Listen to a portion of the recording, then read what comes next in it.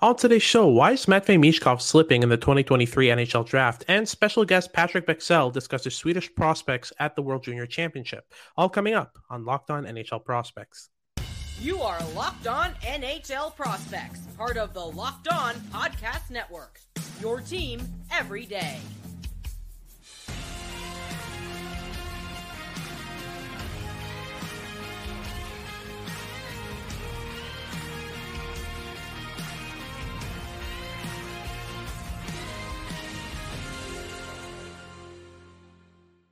Hello and welcome back to Locked On NHL Prospects, part of the Locked On Podcast Network, your team every day. On this podcast, I break down everything prospects related for you 5 days a week, Monday to Friday. I'm Hadi Kalakesh. I'm a scout and prospect analyst across multiple platforms, including this one. And on today's show, I wanted to start off this episode with some Matvei Michkov talk and discuss how he's been slipping at the 2023 NHL Draft, what's going on behind that. Does he remain in the top 5? Does he slip out of the top 10? I'll break that down for you in our first segment. And then Patrik Bexell from Habs Eyes on the Prize makes a second appearance on the podcast to discuss the Swedish national team's prospects at the World Junior Championship. We covered a wide array of prospects, so make sure to tune in for Patrik's viewings and extensive knowledge of Sweden's prospects. Now, before we get into any of that, I just want to remind you, lovely folks, to like and subscribe if you're watching on YouTube. It shows us that you like what you're watching. And if you're listening on your favorite podcasting platform, make sure to make us your first listen of the day. It's always very much appreciated. So to get right into it, Matvei Michkov recently was loaned out to HK Sochi in the KHL. He wasn't getting opportunities with CSKA. So he was loaned out to Sochi. He played 17 minutes and 24 seconds in his first game for them on December 23rd. That was a 3-0 loss in which he went -2. He more than tripled his ice time, though, in the KHL with that one game. He had played a total of about 7.5 minutes. So in one game, he tripled that amount. Now he still hasn't earned a point in the KHL this year. He's marooned pointless in the 4 games that he's played so far. But in the VHL, though, he's got 8 goals and 6 assists for 14 points in 10 games. The VHL is the second division of pro hockey in Russia. So he's almost at a goal per game pace. He's above a point per game pace right now in a men's league in Russia. Now, most games I've watched of his were in the VHL.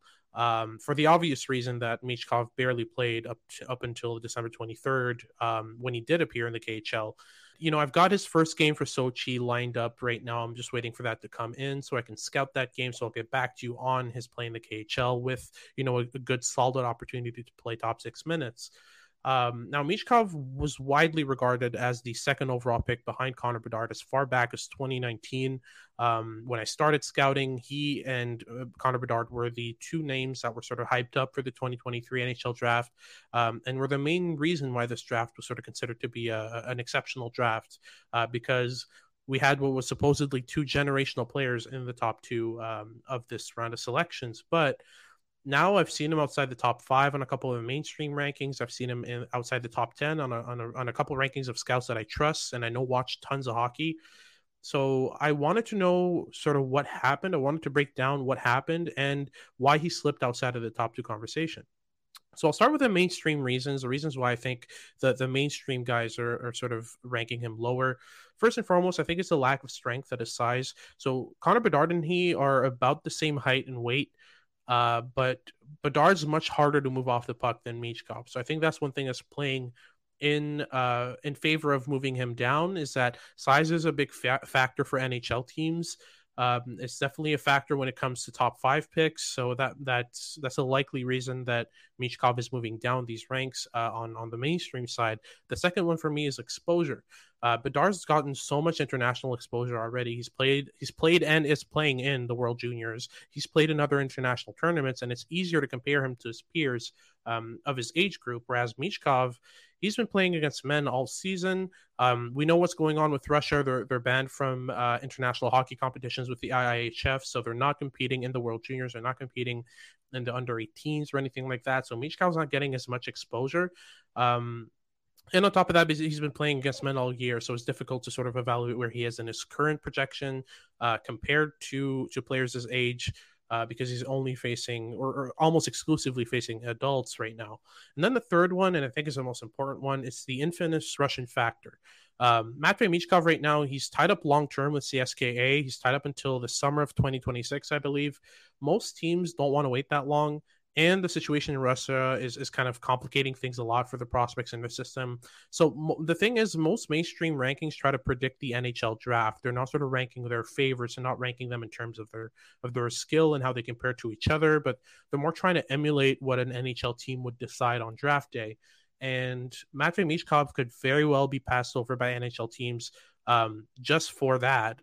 Never mind the other factors like the lack of strength, the lack of size, the lack of exposure. All that can come into play, but it's mainly the fact that these mainstream networks try to emulate the draft as much as possible. And when you take those three factors into consideration, that's something that is heavily weighing in other prospects' favor. But now for the information that I'm more sort of looking for, and that's the scouting reasons, the reasons that I have identified for various scouts across the networks who do this for a living, or almost exclusively for a living, and the reason that they have, for example, for ranking him outside the top 10 or outside the top 5. I've established three main reasons. So the first one for me is habits, I believe. I think that's the biggest one. There's a lot of impatience in Matvei Michkov's game. He takes shots from low danger areas. He carries the puck for long stretches. He tries to create off his stick instead of trusting his teammates and delegating to them. He rushes a lot of his passes on occasions in the offensive zone. So he doesn't wait for the lane to open up. He just tries to pass through the check. And especially he tends to blow the zone a lot when his team gets possession in their own third. So he's one of the first players to be out of the zone when his team has the puck. So that's one thing that's playing against his favor. It's the habits factor. But the second reason would be pace of play for me. This kind of ties into the first point, but Matvei Michkov doesn't seem too comfortable playing the puck quickly. His scanning habits aren't all there, and he tends to end up overhandling pucks because he's not even looking for passing lanes. And then the third one for me would be play driving. Matvei Michkov, he loves to be the finishing touch on plays. He certainly has a skill for that. More on that later. But his combination of impatient habits and his lack of pace of play make it so that he isn't a player you can just trust to advance play.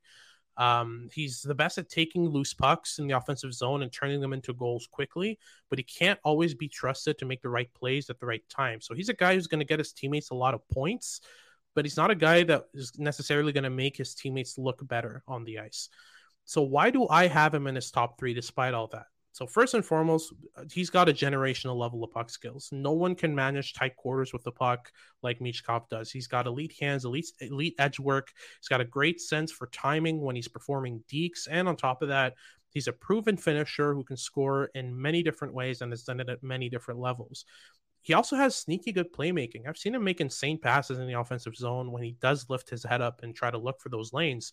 Another thing that makes him a top 3 prospect in my mind is his elite off-puck movement. So I don't know if you remember a guy named Colt Caulfield in his draft year in 2019, but he was the guy who would blow the zone. He would stick handle himself into trouble and wasn't always making the best decisions in order to advance play. He was exceptionally good as a finisher. But that's the thing. He always found a way to find the back of the net because of how good he was at getting open in the offensive zone. And on top of that, how strong his shot was, how reliable it was. So yeah, that's Michkov for me, but with better hands and better playmaking. But Caulfield, what he had going for him that Michkov doesn't have is that high pace of play. Caulfield was very comfortable delegating early, moving off the puck, finding pockets of space.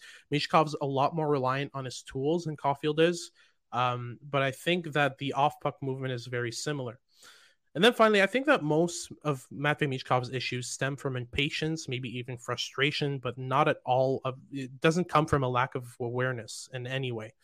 We'll see with time, but I have a feeling that Matvei Michkov knows that his habits won't work at the NHL level. I think he knows that he won't be able to do these things in the NHL. And on top of that, I think he's smart enough to adapt and thrive at any level because he has so far. MHL, VHL, international tournaments, you name it, he's always been able to score. I think he's been at a goal per game pace at every single level he's played at. So he's always adapted and found ways to fill the net. So I don't think that's going away anytime soon. But that's it for my discussion on Matvei Michkov. Now we're going to go straight into Patrik Bexell's discussion about the Swedish prospects at the World Juniors right after these messages. So let me paint a picture for you. You're hanging out with your friends, you're watching the World Junior Championship, having a blast, you're putting back a couple of drinks, and as the evening goes on, a few drinks become too many, and then you think of calling for a ride. But, you live nearby, you can make it home okay. It's not that big of a deal. what are the odds you'll get pulled over anyway? And even so, what's the worst that could happen? Your insurance goes up, you lose your license, lose your job, you total your car, you kill someone. Everybody knows about the risks of driving drunk. The results are tragic and often deadly. However, that still doesn't stop everyone from getting behind the wheel under the influence. That's why police officers are out there right now looking for impaired drivers on our roads. It's to save lives. So if you think you're okay to drive after a few drinks, think again. Play it safe and plan ahead to get a ride. If it only takes one mistake to change your life or someone else's forever. Drive sober or get pulled over. All right, so we're back for our second episode with Patrik Bexell of Habs Eyes on the Prize. He is the host of the Absent Minded podcast, The Dispatch, and he's the European correspondent for all European prospects of the Montreal Canadiens. But for today, we're actually going to be discussing Sweden at the World Juniors and their roster. So I just wanted to sort of have you talk me through that first line for Sweden. They're playing Isak Rosin with Victor Kronborg and Fabian Lysell. So what do you think about that line? I actually thought Leo Carlson would be on that line. I'll be honest with that. I see Kronborg, who is someone I've followed for about 4 or 5 years. I was made aware of him when Elias Pettersson was playing in the finals for Växjö. Växjö's coach and the current national team coach, Sam Hallam, came up to me and he said, keep an eye on this kid. He's over in the juniors, but you'll know about him in 2 years' time. And he was right, maybe 3 years' time. But he's a really, really smart player. He thinks hockey for him is a chess game. That's what I like with him. He thinks 1 or 2 moves ahead already. I am surprised though, because you want that first line to really throw a punch, and it might just been that they were trying him over there and going with Carlson when the World Juniors just starts. There are different things with this. I see Carlson was playing wing, which is something he has been doing before, and I can see that as well. Kronborg he will probably be the captain unless he has already been named. We have guests here already, so I don't know what happened in the last couple of hours. He led Växjö in the playoffs last year. He's leading them on the ice this year. Mm-hmm. He's a player. I don't foresee him becoming one of the top line centers down the line in the NHL. I see him becoming a mid-line center in the NHL. If that's a second or third line, doesn't matter. If you draft someone like that in the third round, I think he went in the third round. It's a smart pick. It's a value pick, and if you get NHL games out of him, it's a smart move. Carlson, though, he will go top 5. Let's be honest about that. But on the other hand, he doesn't have the maturity. He doesn't have the experience and all that. So I can see why Hävelid went in and played Kronborg there. I'm not sure it's going to stick, though. I'll be honest with that. Yeah, no, I honestly doubt it as well. But, especially for me, if you play Carlson with Lysell, I think there's a great fit there. I think that Fabian Lysell is the type of player who will take pucks across all 3 zones, is going to push the offensive zone, create a lot of pace, create a lot of stretching along the ice. And Carlson really benefits from that, that open space. He's able to protect pucks really well. So I think the fit would be really good. So I'd be very, very surprised to see Leo Carlson stay on that second line left wing for Sweden. Now, I wanted to talk also about Kalle Odelius. I don't know if you've caught any of his games recently. I just wanted some updates on him because he was highly touted and he dropped a lot in the draft. So I just wanted to know, what the update is on his side. Let's be honest here. Djurgården fell down out of the air because obviously we have relegation in Europe.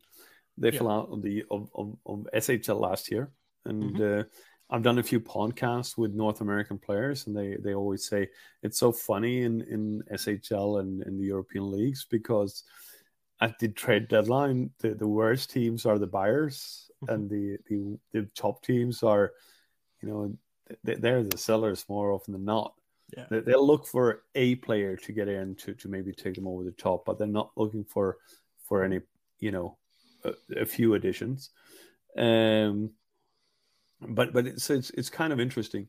The whole line, you have it with I'm again Östlund and Lekemäki and Ordelius, and to a certain degree Engström was part of Djurgården last year.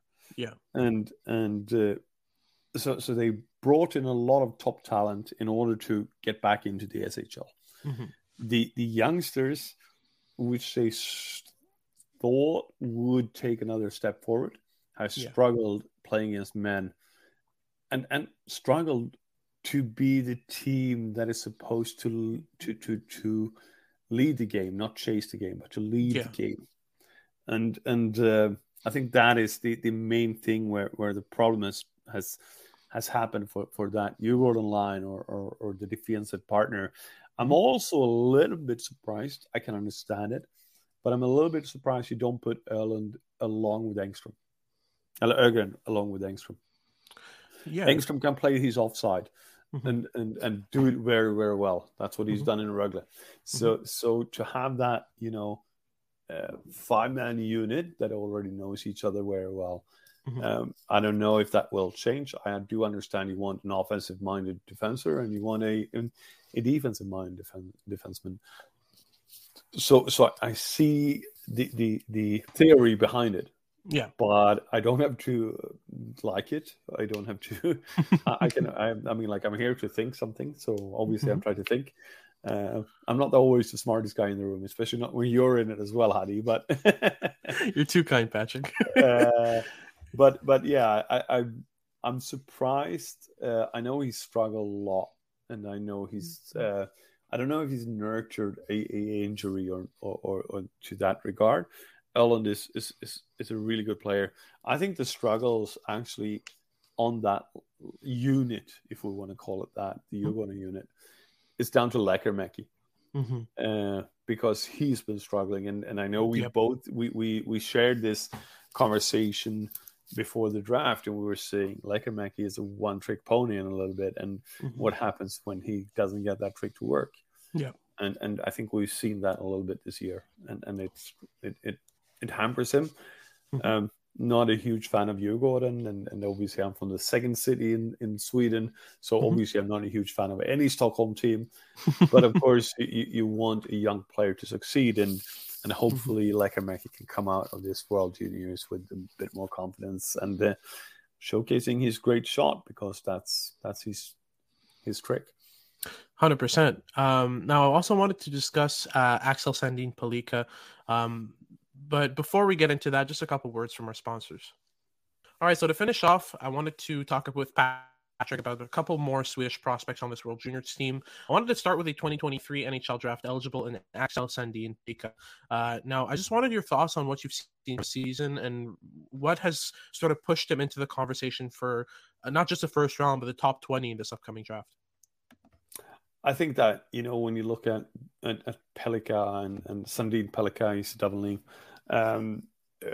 He's gotten a lot of confidence from his coach, and Robert Olsson is a coach I value a lot. So when he gives a youngster a lot of time, I just completely trust him.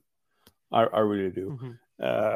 Obviously, his offense is the thing that you keep looking at from different things, and that's fine. But on the other hand, what I can really see when it comes to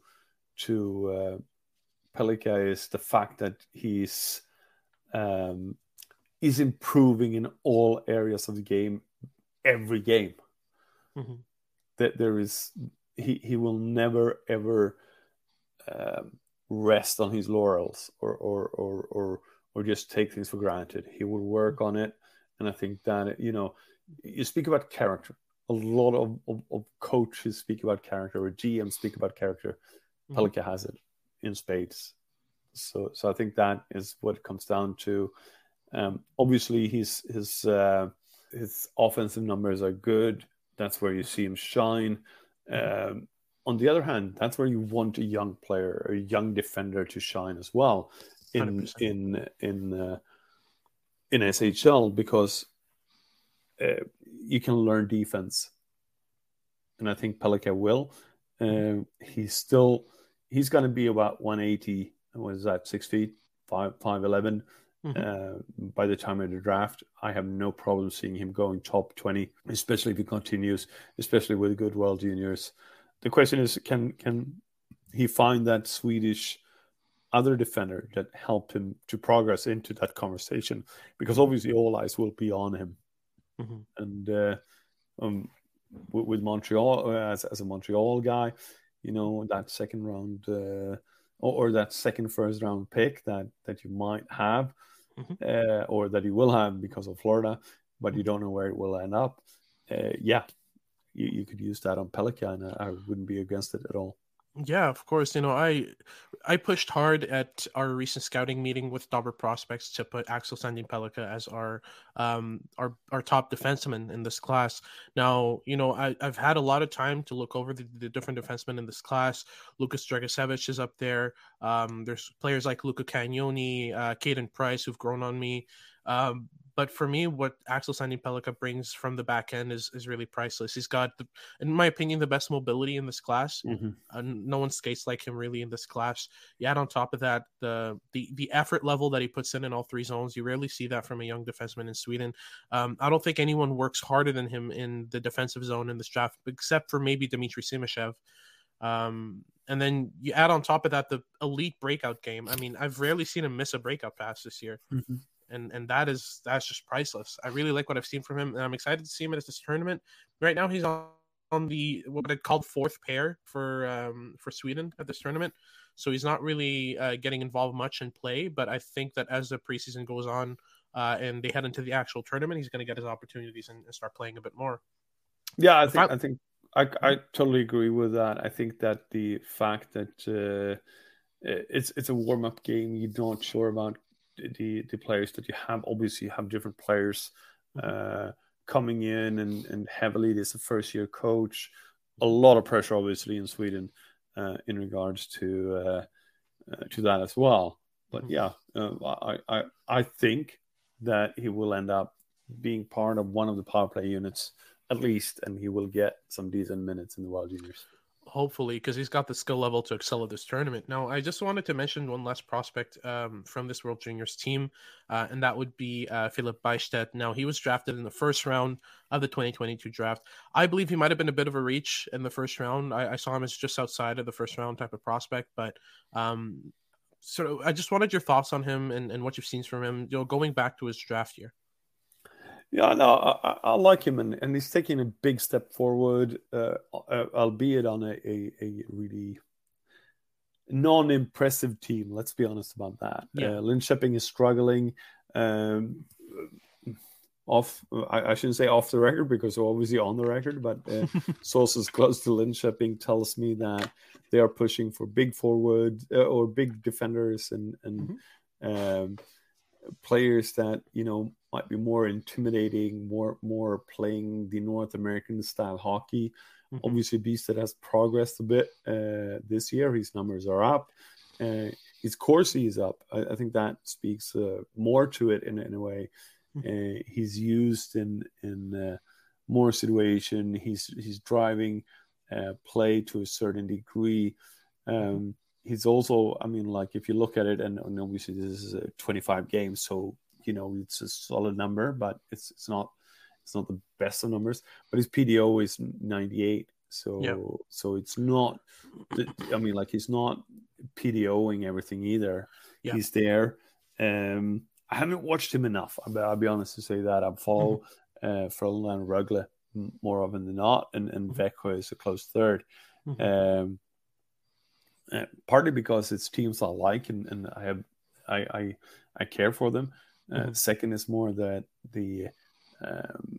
those are. I grew up across the street from Frölunda's training ground, so they're accessible. Exactly. Yeah, and then it's an hour drive to Rögle, so it's fine with that as well. And there you have Adam Engström, so I want to watch him as a Montreal Canadian.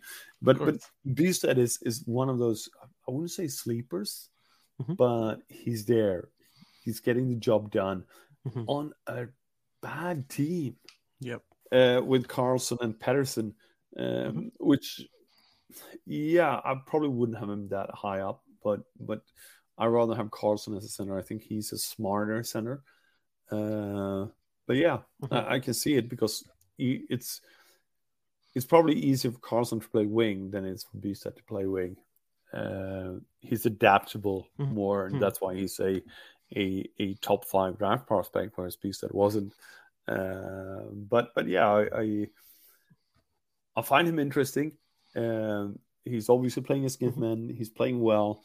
If I remember correctly, he's about a 0.5 per game in points, and that's, let's see here, that's pretty decent for a second round for a second year draft prospect. Now, I just want to thank you again for coming on. It's been really great to have your insight on both the Habs and Sweden's prospects.